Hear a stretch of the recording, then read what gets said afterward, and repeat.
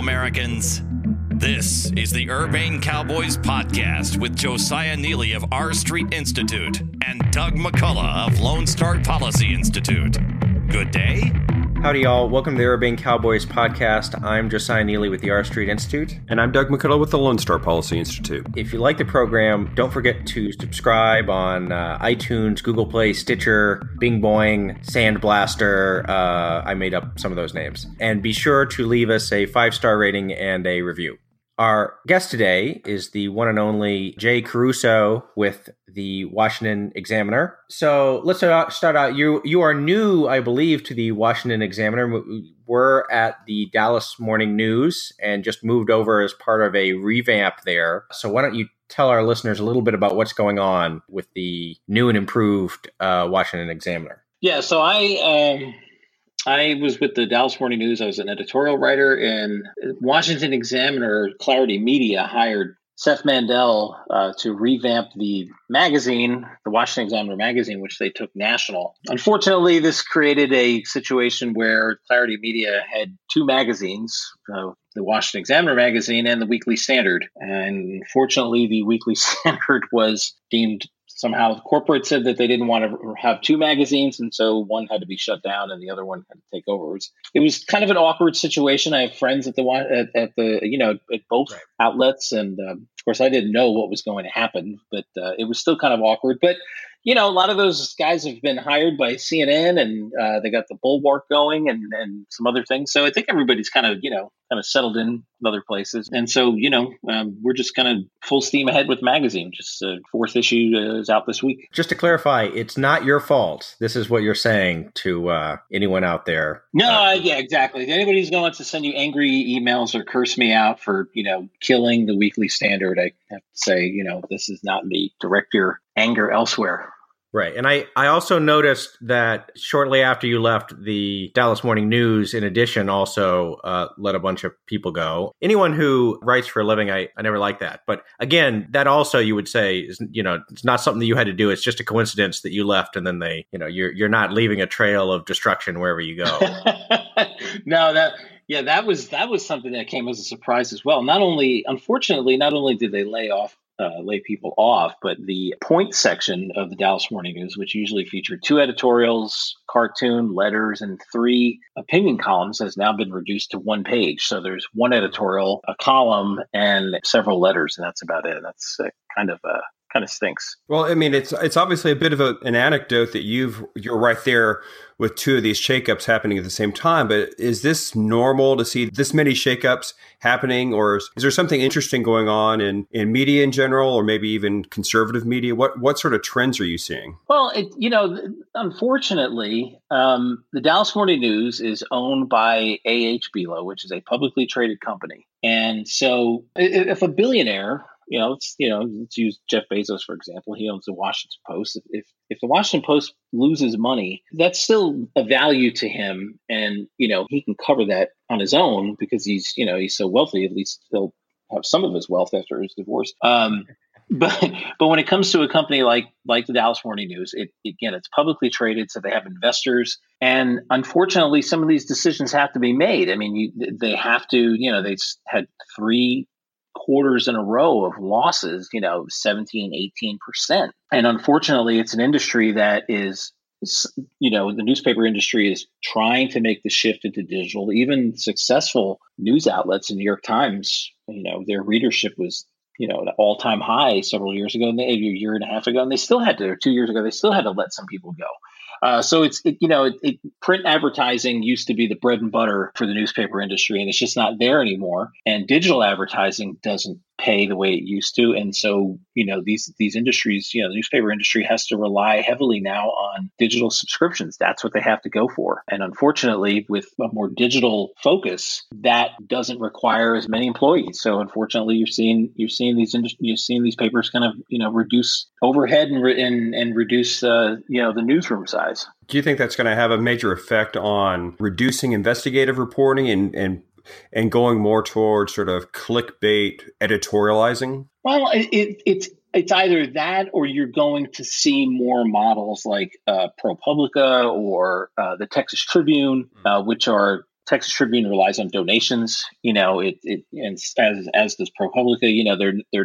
They're not like for-profit ventures. It's just a matter of are they going to find investors who know I'm going to give this money because I want to see good journalism. I'm not expecting to make a profit on this. That's the difficulty of the news industry is it's going to be difficult to invest and expect to make a return. News in general, or these sorts of mass media in general, it's sort of like one of those things that work in practice, but not necessarily in theory, or it used to work in practice. In economics, there's a thing called public good, right? Which is not, it's kind of a misnomer. People think it's just like, oh, this is something that's generally good. But the idea is this is something that, if you offer it to one person, you can't really exclude it from anyone else, right? So if you send something out over the radio waves, you can't actually just have people who are subscribing to that get it. And newspapers and news, especially with digital, there are ways you can do paywalls and you can have subscriptions or whatever, but it's pretty hard. People don't like it. And the way that's traditionally been managed is you had advertising, right? Or you had some sort of wealthy donor who was willing to lose a little bit of money. That system seems to be kind of breaking down with the internet, and we haven't quite figured out a good way to replace it, I guess. Yeah, I mean, that's exactly right. The subscription model is difficult. Heck, even I would have, it's like as a Dallas Morning News employee, it's like when I was in the office, I could read whatever I wanted on the website, but then I actually had to subscribe at home. And yeah, if you're within the Dallas area, you get 5 free articles a month. If you're in Texas, or anywhere else outside of Dallas, you get 3 before inevitably you see the pop-up that says, hey, if you want to keep reading, we need you to subscribe. And I think for newspapers with like a national focus, the Wall Street Journal, New York Times, Washington Post, is probably a little easier to get people to subscribe. But difficult if you're somebody who is living in Nevada and you want to read an article in the Dallas Morning News. Well, you're going to pay $15 a month to subscribe what is essentially a local newspaper. Probably not. I did want to go back to the Weekly Standard for just a little bit. One of the, big questions that was raised when that whole thing went down was, well, how much of this is like, what is the ideological significance of this? And of course, the Standard, to the extent it had a distinctiveness among magazines historically, was, in the realm of, it tended towards what was called neoconservatism, or, kind of a hawkish foreign policy married to democracy promotion overseas, that sort of thing. And then more recently, perhaps, if there's a term that gets applied to people that rankles even more than neoconservative, people don't necessarily like being called neoconservative, or, there's all sorts of back and forth about whether that's a real thing. If there's a term like that that's even more on the right, it would be never Trump, right? So, Bill Kristol, Charlie Sykes, some of the folks over there, very much disaffected with the current state of conservatism or the Republican Party or the Trump presidency or whatever. So what does the failure of the magazine, the loss of that, portend as far as that goes? Well, that was initially when that news had broken, it was this kind of thing where it was, people were without knowing, people who didn't even work there, who've never worked there, of course, were pontificating about what had happened, and that, the Clarity Media owner was, more in favor of Trump and didn't like what the magazine was doing. And, anybody, and even the people who work at the Weekly Standard will tell you, they know that it wasn't an ideological decision, that this was not a situation where they were upset with Stephen Hayes, that they were very critical of Trump, but even the Weekly Standard, at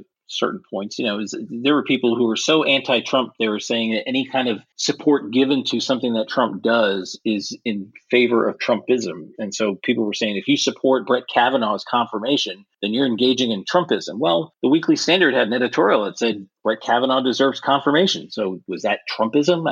I don't think so. From what I understand, and I'm just, to be honest with you, I'm not privy to any kind of inside information other than, what I've been told is that this is a completely, like a financial decision more than anything else. It's difficult, goes back to what we're talking about in terms of media, and it's like who's going to be out there to write the checks for this kind of thing. And, I guess Clarity just didn't see a sustainable business model. And of course, there are others who say, well, this happened because they wanted to relaunch the magazine, and by cutting out the Weekly Standard, they get all those subscribers, thousand or whatever it was, and they just keep them on there, which is true in a sense. But again, that's all business stuff. I can't really speak to that. But anybody who knows me, or Seth Mandel, or a lot of the people on staff, Philip Klein and Timothy Carney, hardly you're not Trump big Trump fans yourselves, yeah. Exactly.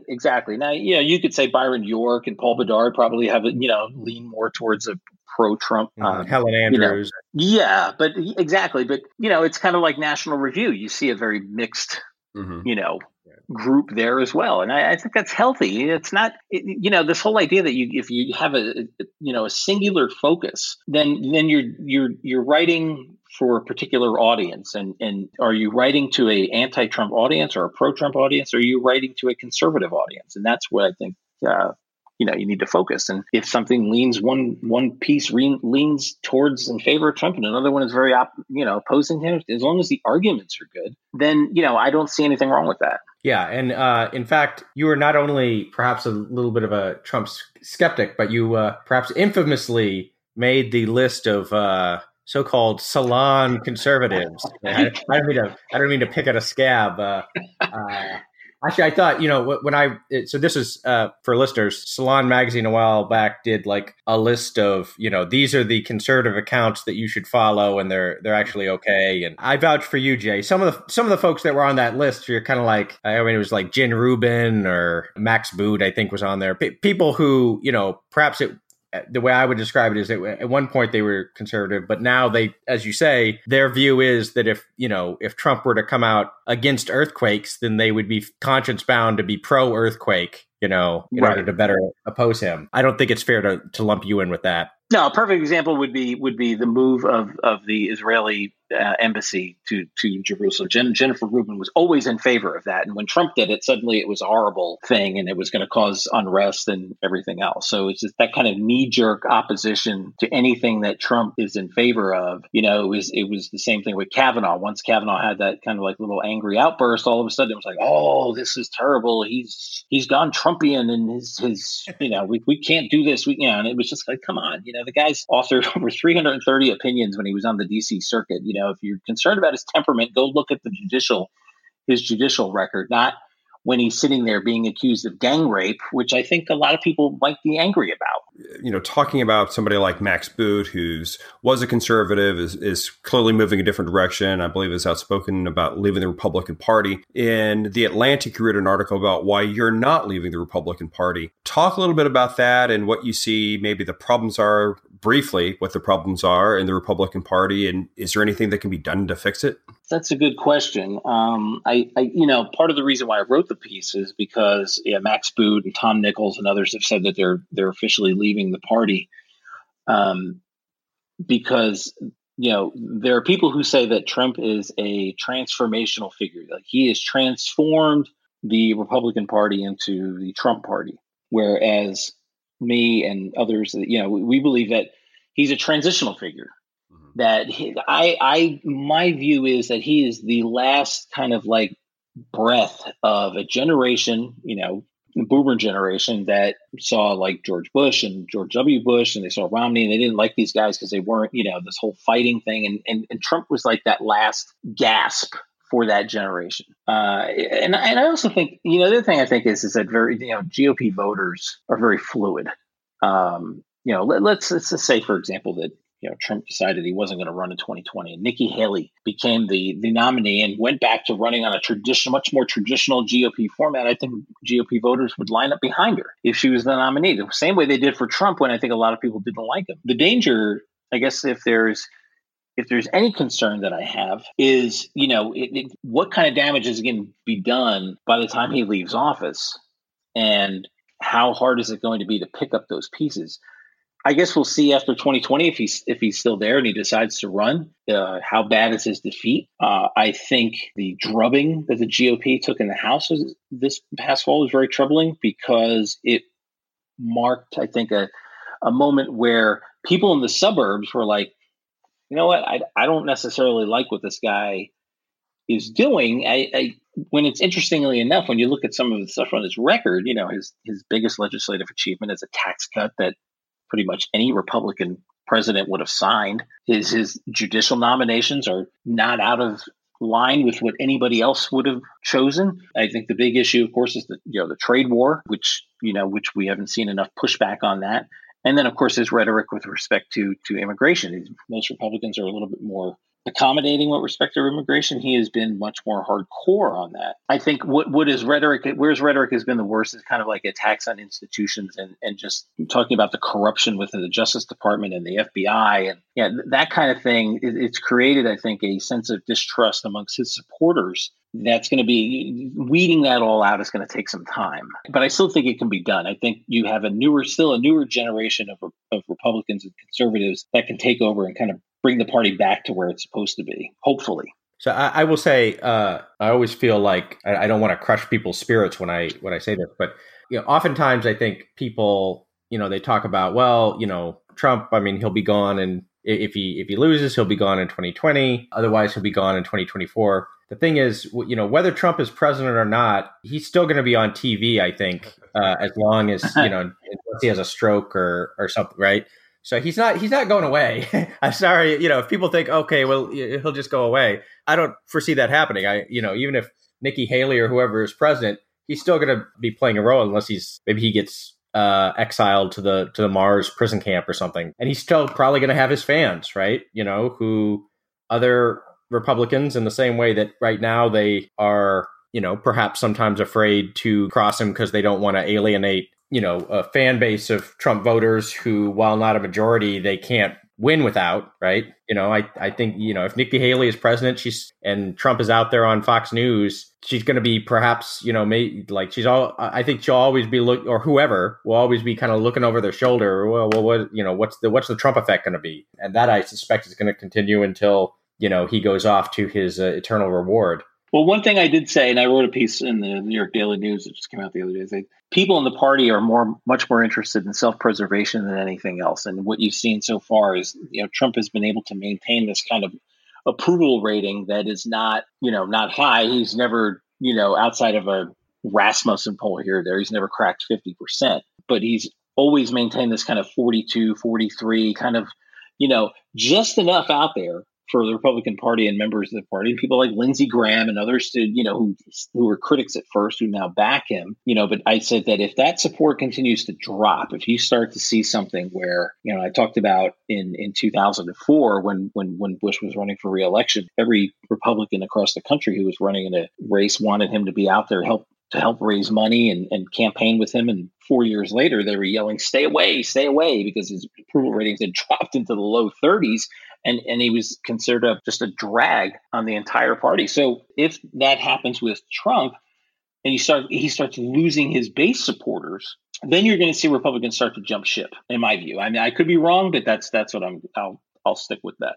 Well, this is just an anecdote, but I recall in the most recent midterms, Ted Cruz, according to the polls I saw, had jumped to a 7-point lead just before Donald Trump came to town for the big rally, and that lead obviously went way down. Do you think that? I mean, it's speculation about whether or not the MAGA rally actually affected Cruz's numbers, but it sure seems to me that there's a bit of a drag there. And you mentioned the suburbs. Those are exactly the areas where being tied to Trump, I think, would have hurt somebody like Cruz. Oh, absolutely. I mean, if you look at what happened, particularly on the Fifth Court of Appeals, every Republican lost. Every Republican justice lost. Now, of course, this is the where you don't vote for individuals, you just vote for ticket. Straight ticket voting, right? So, and that's going away. But you have we interviewed some of these judicial candidates, and there were people that were I was just like, there is no way that you should be sitting near any court, let alone an appeals court.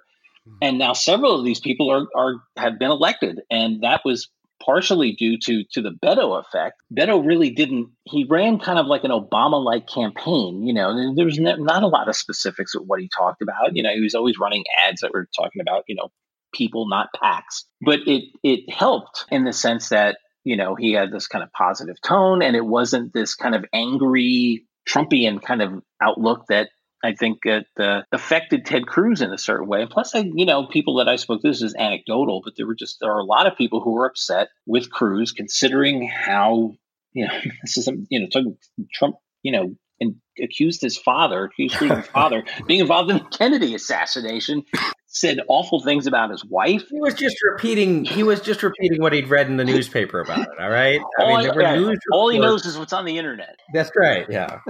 So, there were a lot of people who were upset about that. I think it affected him.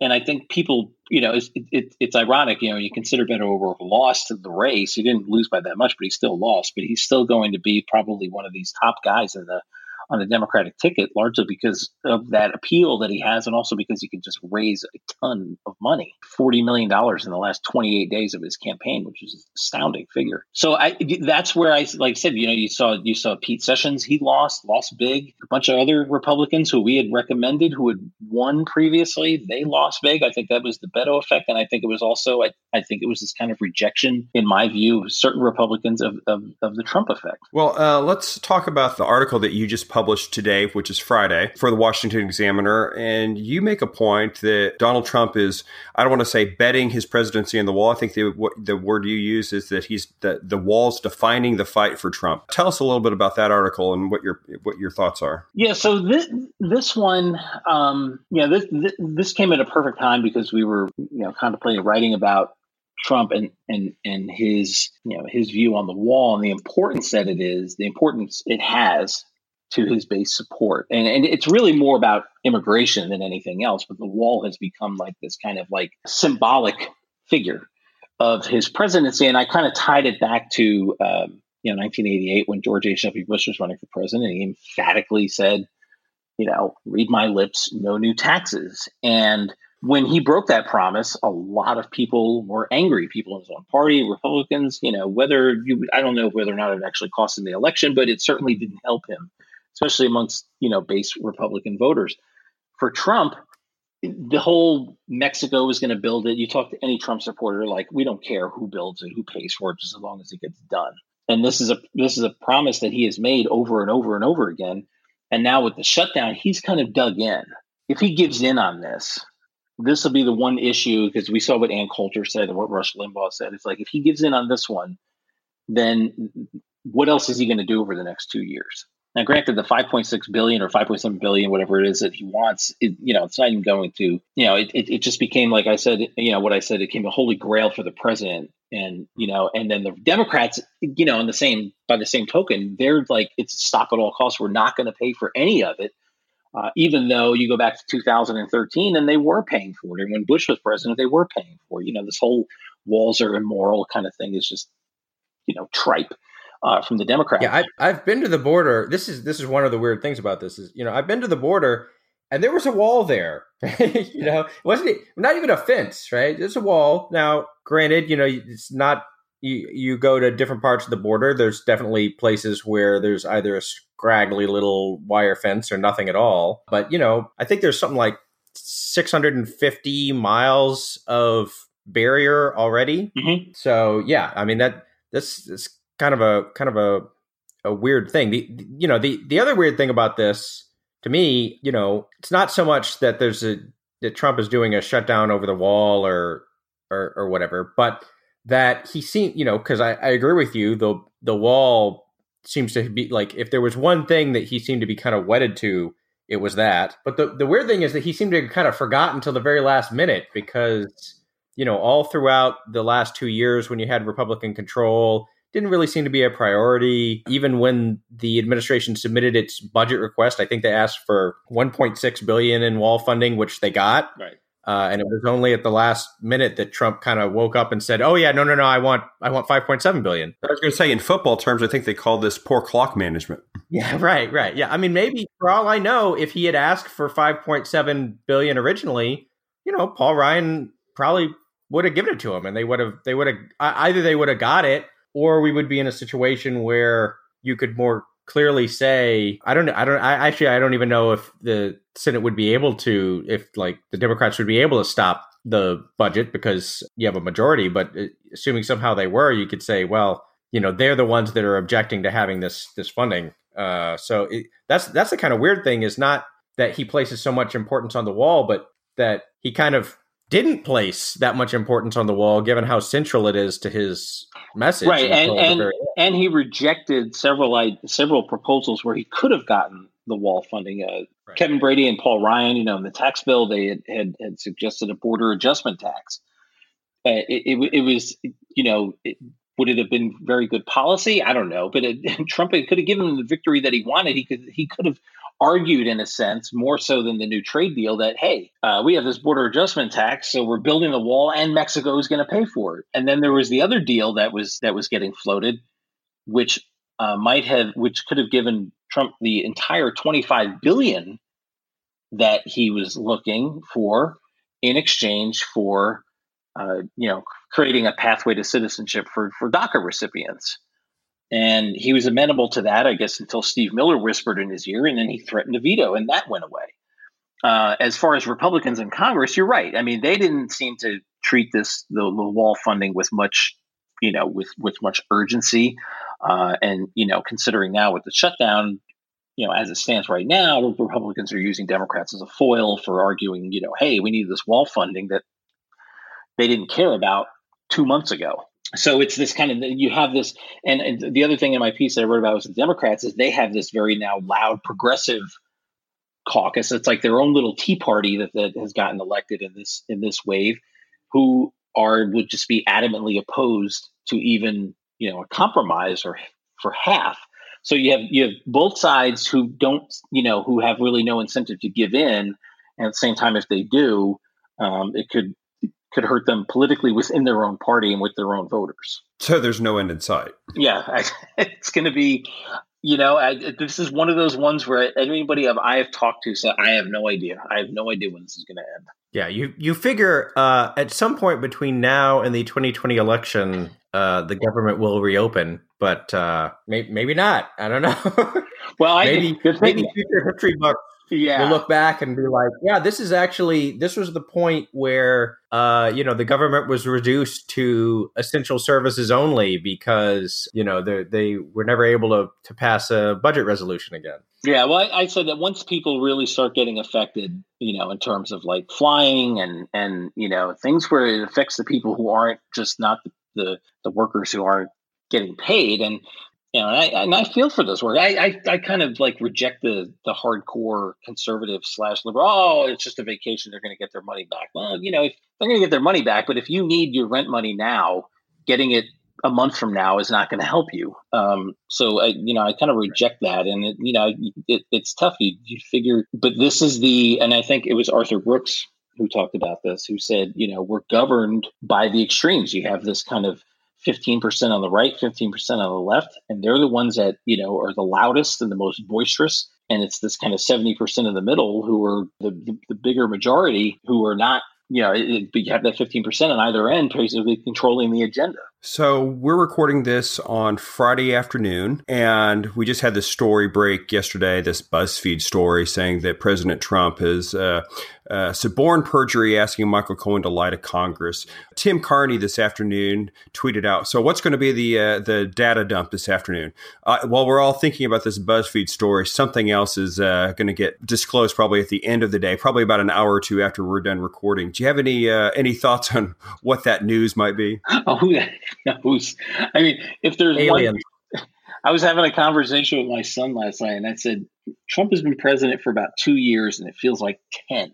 It's like with him in the news cycle, it is just exhausting. And yeah, I mean, who knows what's going to get dumped on this? But of course, that one got thrown out there at 10 o'clock on Thursday night, and people were just going out of their minds over it. And it's just kind of like, let's step back. Let's wait and see. BuzzFeed has had some issues in the past, and one of the reporters, Jason Leopold, people may not know the name, but if everybody remembers, he was a reporter who said back, I think in 2005, that multiple sources told him that Karl Rove was going to be indicted, and the Valerie Plame affair never happened. And he's since done, I think he's done some really good reporting for BuzzFeed. Before that, I think he was with Vice.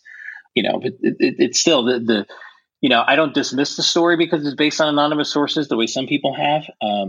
But I said everybody be skeptical of it because they apparently reportedly did not see any of this evidence. Their law enforcement officials told them there are emails and text messages and things of that nature. So I don't know, but as far as what might drop to top that here in the next couple hours, I couldn't tell you. Well, what's the fun in not speculating? I don't. That's the whole thing. It's like there's a cornucopia of stuff that we could sit there and say is going to happen. It's like it's hard to. There's so many choices. It's hard to say. It's hard to pick one. One thing that I like to do periodically is go back and listen to podcasts from a couple months ago or even a year ago or whatever. Just, because I think it helps give me a perspective on how much, people really just have no idea what's going to happen, because you go back and people are, talking about, the listener now that in a week or two or a month after they're talking, some big thing is going to happen and upend everything. And they have no idea. And to the extent that they offer predictions about the future, it's all off or whatnot.